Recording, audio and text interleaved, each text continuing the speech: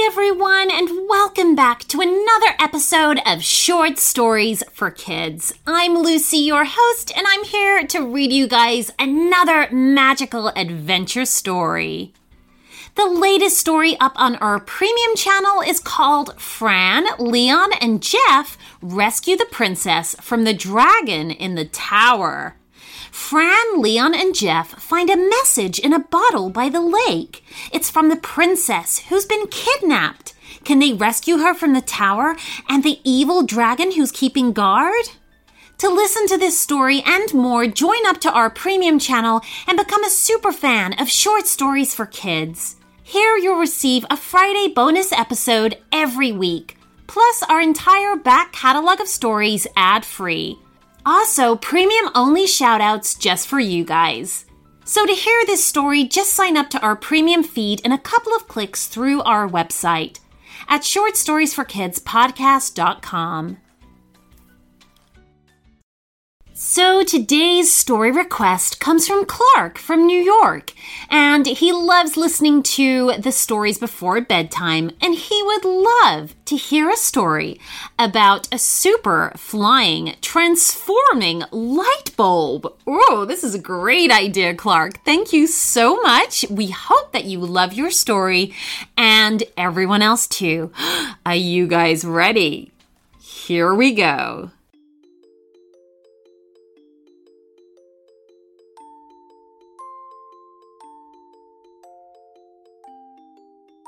Clark's mom removed the light bulb from the lamp and gave it a shake. "What's wrong with it, Mom?" Clark asked. "Oh, it's broken, I'm afraid. I'm going to have to replace it." She handed him the lifeless bulb. "Carry this carefully to the kitchen, Clark. Put it on the table, and I'll deal with it shortly." With his palms upwards to cradle the bulb, Clark walked slowly out of the room. What a shame, he thought, that this light bulb was no longer wanted. How sad that it had gone from being so useful to unwanted so quickly, and now it was going to be thrown away. Clark stopped at the foot of the stairs and sighed. He really did feel sorry for the light bulb.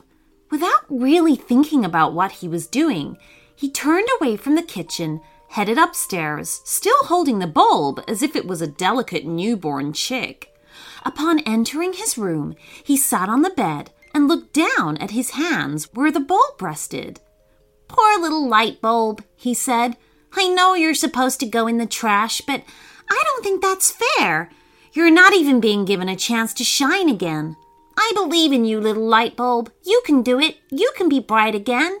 Clark had really meant what he said, and perhaps that's how what happened next was about to happen. The little bulb began to vibrate ever so gently in his palms, steadily becoming warmer. A tiny glow began at the bulb's heart as it floated free of Clark's hands, growing brighter and brighter until it was too bright to look at. Clark had to turn his face away and screw his eyes shut tight. "Sorry about that," said a voice. "I got a little too bright there, didn't I?" Clark opened his eyes. Floating just before him was his light bulb. Not only had it found its light again, but it had developed a face, a voice, and a pair of arms and legs. "You're working again," laughed Clark, clapping his hands together. "Not just working," said the light bulb. "I feel so much better than before. In fact, I feel terrific." And he did a loop-the-loop in the air. "You can fly, too? Like a superhero?" pointed out Clark. "Yes, I can, can't I? Huh, I wonder what else I can do," said the light bulb.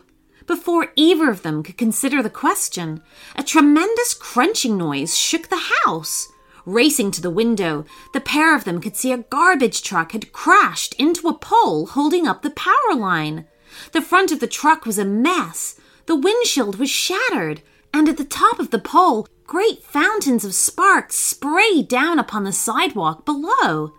"Oh, no," said Clark, staring at the garbage truck. "There are people in there." "Don't worry, Clark," said the light bulb. "I've got this." "I'll help," said Clark urgently. No, you stay here, insisted the light bulb as he opened the window. That's electricity sparking from that power line, and we all know how dangerous electricity can be. But not for me. I'll take care of this. Clark opened the window wider as he watched the light bulb zoom down to the truck and pull open the mangled door. 2 garbage men sat inside looking dazed and confused. The power line creaked, sending another shower of sparks tumbling to the ground. Said the bulb. I need to get the 2 of you out of here quick before that power line breaks and lands on the truck. But I'm too small to carry you out. If only I was bigger. As the words left his mouth, the little light bulb glowed brightly and doubled in size. Then doubled in size again and again. Hey, not bad, he said. I wonder if I can transform in other ways.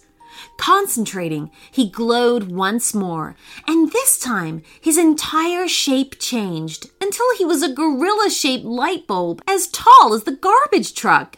Yeah, he said. That's more like it. He knuckle-walked quickly to the truck's rear, took a firm grip of the bodywork, and pulled with all his giant gorilla strength. The garbage truck slid backwards with ease and kept on sliding until it was safely clear of the power line. And just in time, too. "Look out!" shouted Clark from his window just as the power line broke. It fell into 2 sections to the sidewalk below, like 2 big black snakes, spitting electricity in bright arcs. This was very dangerous indeed, and the light bulb knew he couldn't leave the power line like that. Glowing brightly once more, he transformed again, this time turning into a giant eagle-shaped bulb.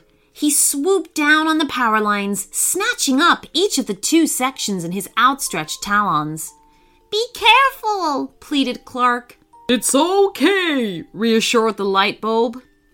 "Electricity can't hurt me like it can hurt you." Beating his wings hard, he rose a short distance into the air and jammed the 2 ends of the power line together. There was a blinding light that Clark at first thought was an explosion. But when he dared to look again, he could see that the light bulb's superpowers had repaired the damage. The power line was whole again. By the time the emergency services arrived, the light bulb had also straightened the pole and safely reaffixed the power line. Now back at his original size, he hovered above the lawn next to where Clark sat, watching the fire trucks, ambulance, and police cars. After inspecting the pole, one of the firefighters headed over to them. "Hey, excellent work," said the firefighter as she removed her helmet. "You surely saved those garbage men's lives." "It was all him," said Clark, looking at the little light bulb. "He did it all." "Well, thank you," said the firefighter as she went to return to her fellow firefighters. "The power company is on the way to make sure everyone's safe, but we think you did a super job." "You were really amazing," said Clark. "I'm so impressed." The little light bulb smiled. "Just remember, Clark, that I was only able to do it because you believed in me." Clark nodded. "I suppose everyone needs someone to believe in them," he said. "Absolutely," agreed the light bulb, "because when you believe in someone, it helps them to shine." The end.